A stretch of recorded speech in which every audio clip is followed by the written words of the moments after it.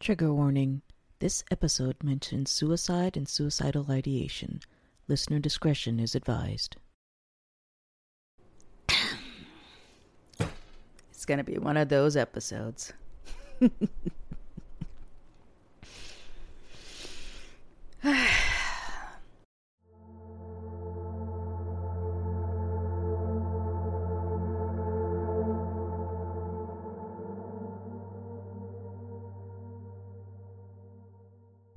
Hi everyone, may peace be on you all, and welcome to another episode, a solo episode of I'm a Muslim and That's Okay. As always, I'm your host, Shella, and I am back talking about something that is pretty tricky for me. It takes me down places that I never thought I would go down, but as is with life, there's lots of curveballs that are thrown your way. So I titled this episode The M Word. And the M word I'm talking about is one of those things that is, I guess, is a part of life for all women since the beginning of women existing. But it's talked about so rarely. And there's so much taboo associated with it because I think for women especially, there is so much taboo around, apart from literally everything in our existence, but growing old is one of them that traditionally we've been thought of as beneficial only when young, and when you are old, we are pointless because we are no longer beautiful and fertile. So the M word for today and what I'm going to be talking about is menopause. Yeah. Very recently, almost a year into all of this, I began experiencing certain symptoms which were unusual for me. And I've never had regular periods and, anything really working out in terms of my body functioning normally. But when it comes to irregular periods and heavy periods, I do have polycystic ovarian syndrome, PCOS. So having hormonal imbalances and all of that was not unknown to me. But this was beyond that. It was everything going wonky, not just in the terms of the physical sense. My periods had always been irregular, but for those who don't know, I mean, for women know, but for those that are men, they I guess the prevalent joke is usually about PMS and how it makes women crazy. And I say that in air quotes because I read this somewhere, and I heavily believe in it. And I tell every woman who, really buys into the whole myth of crazy when PMSing, it's not that we become crazy. That's what I'd read. It's just that our BS tolerance is lowered. And I firmly believe that as women, we have to go through so much BS that just before our period, our BS tolerance lowers, and that's when we're really, showing our true feelings about a lot of nonsense that we have to put up with. But anyway, the fact is that a lot of hormonal up and down can cause anxiety and depression, and I used to go through that at some level, before my period. It was, I could tell before I would, really get my period that I was probably close to that time anyway, because of the increased anxiety. I have anxiety anyway, and a certain upswing of depression. And I think there's a lot of misunderstanding around depression as well. It was not sadness. It's just, for me particularly, again, there's a lot of symptoms to depression. And before I go any further, this is not a means for you to diagnose yourself with anything. either PMS or depression or anxiety. If you feel that you suffer from any of these things that I'm about to describe in this episode, please consult your doctor. They are the best ones. Do not self-diagnose because that can be harmful. But anyway, getting back. So for me, the depression was really the inability to really bring myself to do a lot of things that I would normally be able to do, really not wanting to get out of bed for at least that moment or that small period of time. That was what generally the depression I used to suffer from just before my period. It was nothing major, but you could tell that something was off. But anyway, a year prior, I started developing more symptoms in which my depression and anxiety were very elevated to the point where it was not normal for me. And I got a little worried because I didn't like how I was feeling, and it was impacting how I could show up for my kids. So I went to the doc, went to my OBGYN, and at that point I was not on birth control. So I was like, listen, doc, I'm feeling off. And I think I might benefit from some really hormonal support. And usually birth control is the easiest option. And she prescribed me one, and it worked. For a little while, for a couple of months, I felt okay.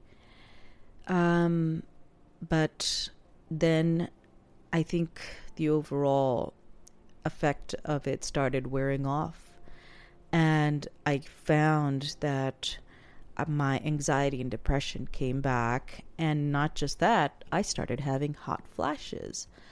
This is one of those things that is like unusual for me because I don't generally mind the heat. I know a lot of people don't like the heat, but I never mind. And I usually feel cold a lot more than I feel hot. I'm very sensitive to the cold weather, but I was getting hot flashes, and again, the same hormonal like depression and anxiety swings that I had off of birth control. Went back to my doc and told her, I think there's something really off, and I'm having hot flashes now. But yeah, I'm only 40. She was like, this is very unlikely that you'd be going through hot flashes and hormonal mood swings just like in menopause. We're going to try changing your birth control pills. And I agreed because, even in my mind, 40 seems very young to be going through menopause. And I was like, yeah, let's do it. Let's change the birth control pill. And so I did. Again, everything seemed fine. Couple of months, mood swings were not there anymore, and was not going through hot flashes. But yeah, the cycle seemed to be repeating itself. After a couple of months, I was back to my doc, and this time for the worst reason possible. Because not just that I had my hormonal swings had come back and my hot flashes were still not stopping. My anxiety and depression had gotten so bad that I had become suicidal. Again, I was not prepared for this. And, when you suffer from anxiety and depression, there is a point, I think, especially with generalized anxiety, where, and I've always had generalized anxiety. Depression comes and goes. Again, it's cyclical. You're never suicidal, but, you do have your lows, in which you fear rejection a lot. But this was beyond that. And I think for those who have ever been in a situation where they're suicidal, It's different for everybody, okay? For me, I can only tell you my experience, but I think that's one of the points that we miss when we hear that somebody has committed suicide. And this is hard for me to say because, again, I never thought I'd be in that situation. But I think it's important for people to understand that people who commit suicide don't want to. But when I was there, and I distinctly remember I was in the bathroom, I think I was getting ready to take a bath, and suddenly your mind loses itself. That everything, all of us have negative thoughts, and it's impossible for anybody to not have them. I think all of us do keep those stored away somewhere in our minds, and they trickle out for most people, when we are vulnerable. But at that moment, that entire vault had been opened. And every single ounce of grief that was in there, every bad negative thought, comes flowing out. And I don't think people fully understand the impact of that. If I had to describe it in any way, it was like I was drowning, but not in water. The best way to describe it was that I was in slime, the slime of grief, and you're trapped in there and you don't know how to get out, and you're desperately trying to breathe, but you can't, and you would do almost anything to get out of that slime of grief. I was trying to desperately to come back into present real space, but there was no thought in my head, nothing around me that was strong enough to bring me back into the present space that could eradicate the grief that I was drowning in. And that's what happens. That when you're in that grief, drowning in the worst possible way, you're suffocating, you would do almost anything to make that pain go away. You're trying to escape that grief, and you would take your life to escape that grief because it's so painful. I cannot begin to describe how painful that grief is. I wish more people understood that before they judged people who were suicidal, who have committed suicide, that grief is incredibly painful, that it's like any physical experience, and I think that's the problem. Most people understand physical oppression, but they don't understand mental oppression. But it's just as bad. When your own grief consumes you in that way, you would do anything to escape it. I think the only way I got out of it, and that's the funny part, is that I heard my children fighting outside. And in that instant, the grief evaporated. I was lucky because I love my children dearly, and I cannot imagine not being there and helping them grow up. And that's the only thing that snapped me out of it. But again, it's a very dangerous situation.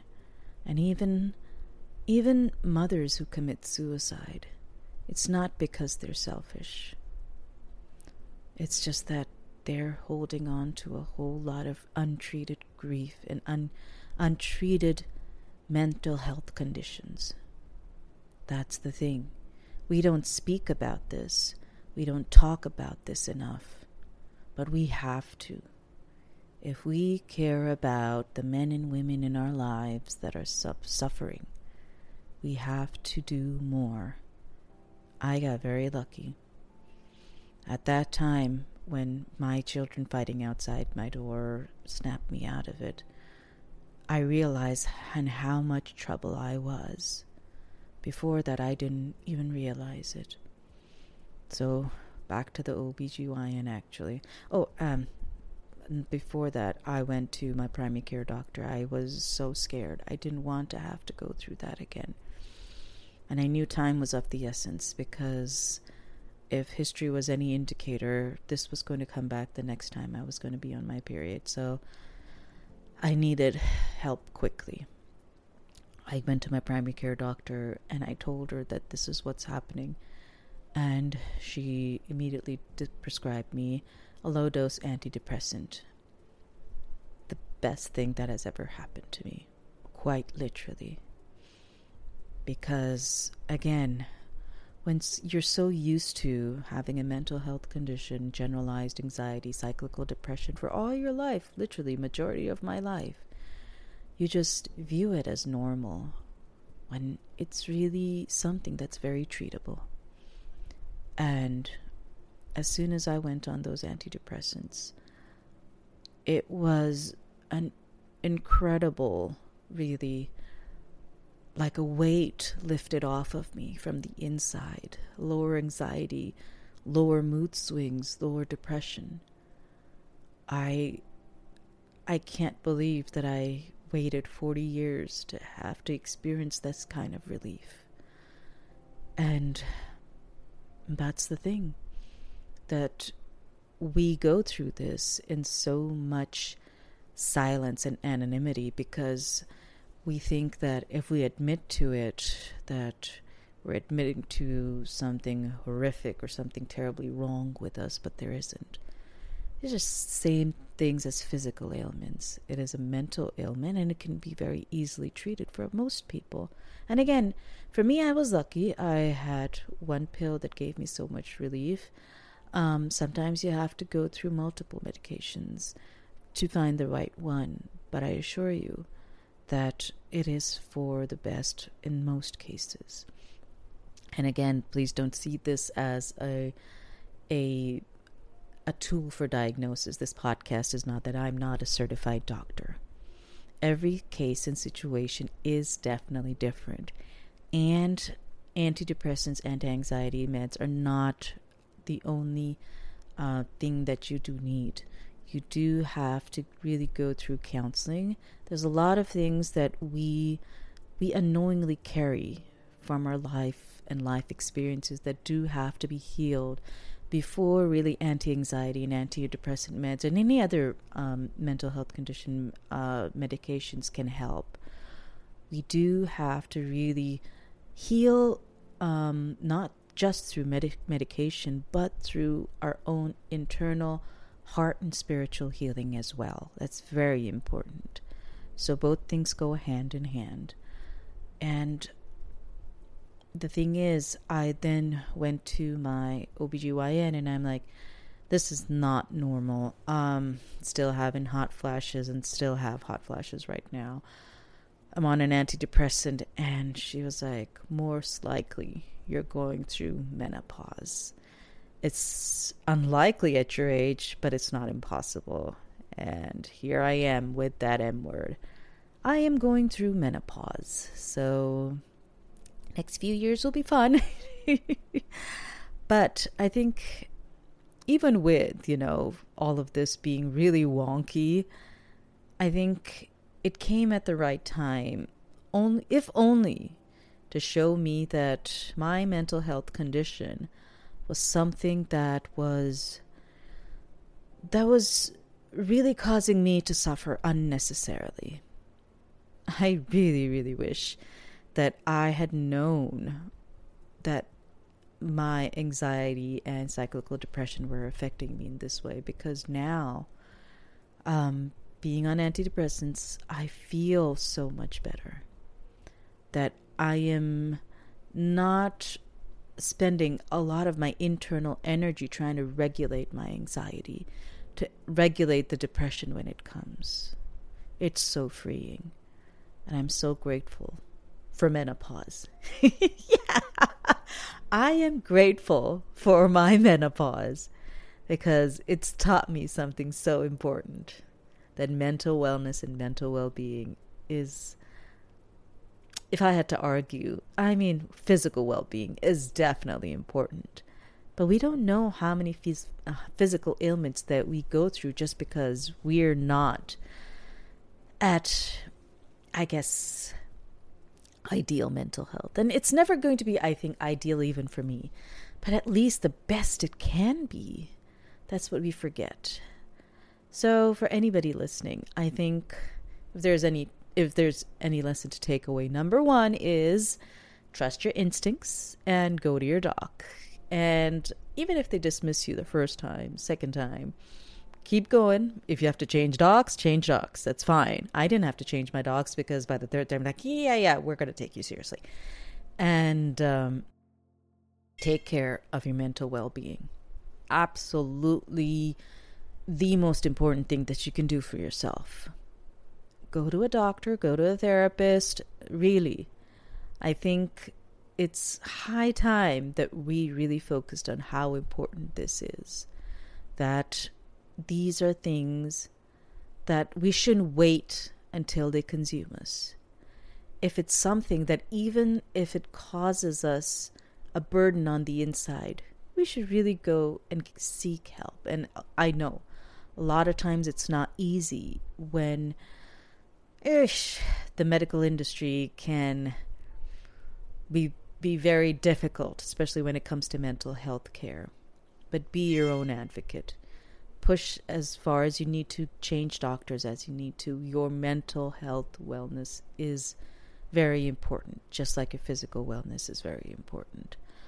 So with that, I hope that, I know it was a difficult episode to listen to, but I only put this out there for the very reason that I waited far too long until I was at the edge of the abyss, ready to throw myself into it.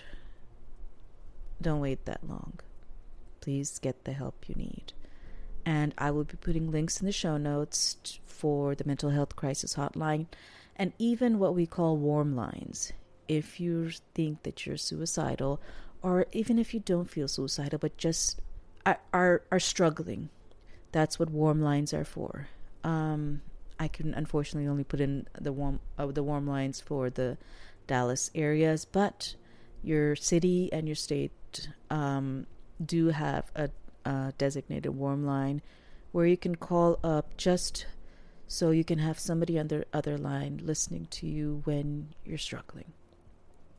A lot of times we can't get to a counselor when we need to, especially if it's like 12 and now at night and you're struggling. Trust me, I've been there. So the suicide hotline and warm lines are literally lifesavers. I'll put some numbers and links down in the show notes for that, for anybody who's struggling with it. And really, even if you have to reach out to me, I am here. You can email me, DM me, because I know what it's like. I don't want anybody to have to struggle alone. Please feel free to DM me, email me.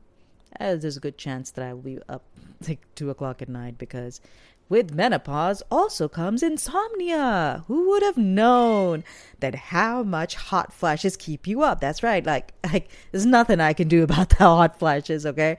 I get in the middle of the night, and until it passes, I'm up. Okay. And it's the weirdest thing. Okay. Like if I had to put in any funny spin to this, okay, I always thought like hot flashes, you see it in the movies, like some movies, like not even a whole lot of movies like really show hot flashes, that it'd be just like feeling hot, like maybe your face flushes or something like that. I get the weirdest hot flashes. Okay.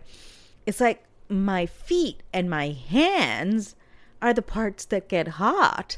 And I'm sitting there and I'm struggling under my blanket. I'm trying to throw it off and trying to get some air into my hands and my feet, but they're not they don't feel the coolness. It's the dead of winter, and I can't put a blanket on because I'm feeling so hot in my extremities. It's like the weirdest thing. And you can't sleep because of it. And I mean, half the time I'm up most of the night. I'm in the morning sleep deprived. It's not fun. Okay. As is, I don't do well without sleep. And I'm tired all the time. Like I'm cranky because like I didn't get enough sleep. It's so weird. But yeah, I mean, it's an adventure, which I guess I'm going to have to go through for at least the next couple of years and try to figure out how to function normally. But again, I think that's the other thing. It's one of those things that all women will have to face one way or the other. And it's okay. Really, it's okay if you can't do everything that you used to be able to do. All right? Your body is putting you through a very specific kind of heck. Okay? So if you need to sit down, sit down. If you need to turn the AC on full blast, you do that, okay? It's still the dead of winter in Dallas right now, and I'm sitting there with the fan on full blast, and my husband, aren't you cold? I'm like, no, I'm hot. But yeah, so the thing is, take it easy on yourself. Get the help you need, get the rest you need. And again, I reiterate, if you are struggling with suicidal ideation for any reason, suicidal prevention hotline, warm lines if you need to. And it's important to have a system of support. I know a lot of times the people closest to you do not understand or really have the empathy or the capacity to really care. And that's a tragedy. And I think that's the thing. I think that's what I really get mad at, is that just because the other person has never experienced these ideation doesn't mean that they shouldn't be there to help. I think we should all be ready to really just have a compassionate ear, or just sit there in silence with them if they're grieving and they're unsure what to do with themselves. Just sit there with them so they know that they're not alone. It's integral. If you wish to save somebody's life, just do that.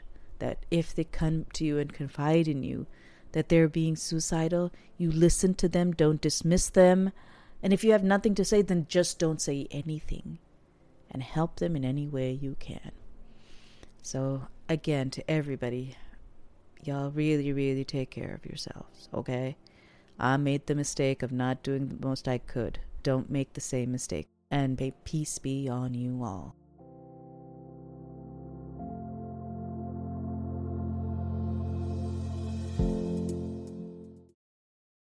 Thank you so much for tuning in to I'm a Muslim and That's Okay. And if you wish to follow my social media for more updates, you can follow me on Instagram, on Facebook, and on YouTube. All the links to those are in the show notes. And if you are on Apple or on Spotify or on Podchaser, please do give my podcast a 5-star rating. It really does help get me, in the public eye. And if you wish to donate to support the podcast, you can do so through the PayPal link in my show notes as well. Take care.